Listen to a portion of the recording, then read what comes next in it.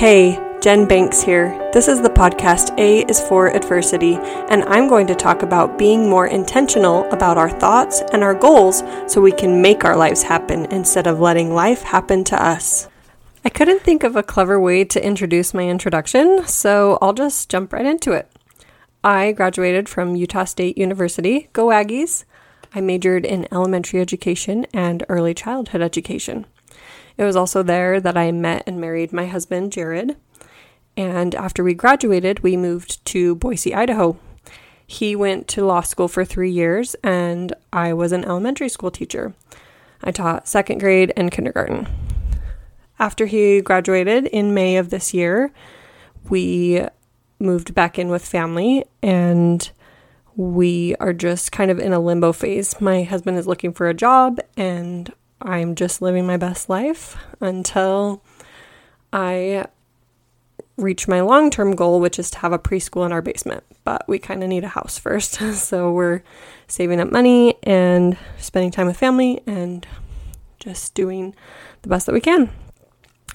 I am very passionate about learning and sharing knowledge, which is one of the reasons that I started this podcast. It's definitely a work that I feel called to do, and I love it. We have a 2-year-old son named Rowan. He is quite the little monkey, and we also have a newborn on the way. He will be here by the time this airs, so that's so exciting. So I've been told before that I'm a creative person, and I wouldn't necessarily use that word. I feel like I'd use the word resourceful. I love trying new things, getting new ideas, and then sharing them again with others. I love baking, so I love finding new recipes, trying new meal ideas. I play the violin, and so I love finding new songs and new ways to express myself through music. And I collect quotes. This started when I was in 6th grade. I would take things that people would say that I thought were clever or thoughtful or wise, and I would write them down in the back of this little dinky notebook. Fast forward a couple years, when I was in 8th grade, I started typing them on the computer, and I would print them out when I had a page. I would put cute fonts and clip art and things like that, and I went through a lot of glue sticks. A few years ago, I decided to sort my quotes by topic.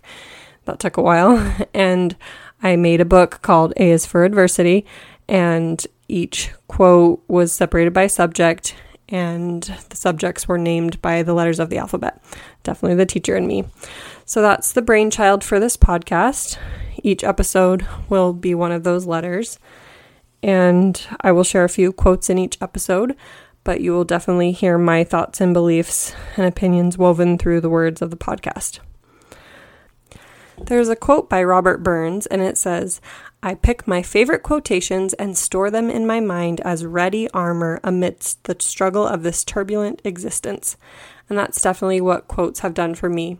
I often think in quotes, and my friends say that I have a quote for every subject or topic. I am also a member of the Church of Jesus Christ of Latter-day Saints, so you will hear that perspective throughout this podcast as well. I am nothing without my testimony of the gospel, so that has influenced who I am for sure. But all are definitely welcome to listen to this podcast. My goal for this podcast is at least 27 episodes, so that will be very apparent whether I reach that goal or not. I am starting this the week before 2021, so the intro plus the 26 letters of the alphabet will be 27 episodes, and if it goes really well, I'll add 26 more episodes, which will then be 53. So that's why I started the week before the end of the year. My all-time favorite podcast is Better Than Happy by Jody Moore. She went to the life coach school and is a master certified life coach, and I will definitely be sharing so many things that she has shared. And if you want to learn more, definitely look up the life coach school. I feel like the life coach school and Jody's podcast and Jody Moore herself have just gotten so big and so well known that it's kind of intimidating. So I just wanted to share some of her words in my own small way and maybe have it be a little more accessible or relatable to the people that live around me. I was introduced to the concept of a life coach several years ago. I was on my mission in Portland, Oregon, and there was a lady there named Dana Davis. We became fast friends, and all the missionaries loved to go to her because she was an emotional life coach. She'd help us work through our feelings and our thoughts and process them and really be able to move past things that were holding us back from serving God's children. So that was very helpful. A few years ago in Boise, I met Sherry Fernandes in our ward, and she is more of a goals and personal development life coach. She was a Relief Society teacher and would share lots of coaching concepts in her lessons, and I, again, fell in love with the idea of being a life coach. I was in a book club this year, early on in the first few months before quarantine, and that's when I was introduced to the Better Than Happy podcast by Jody Moore.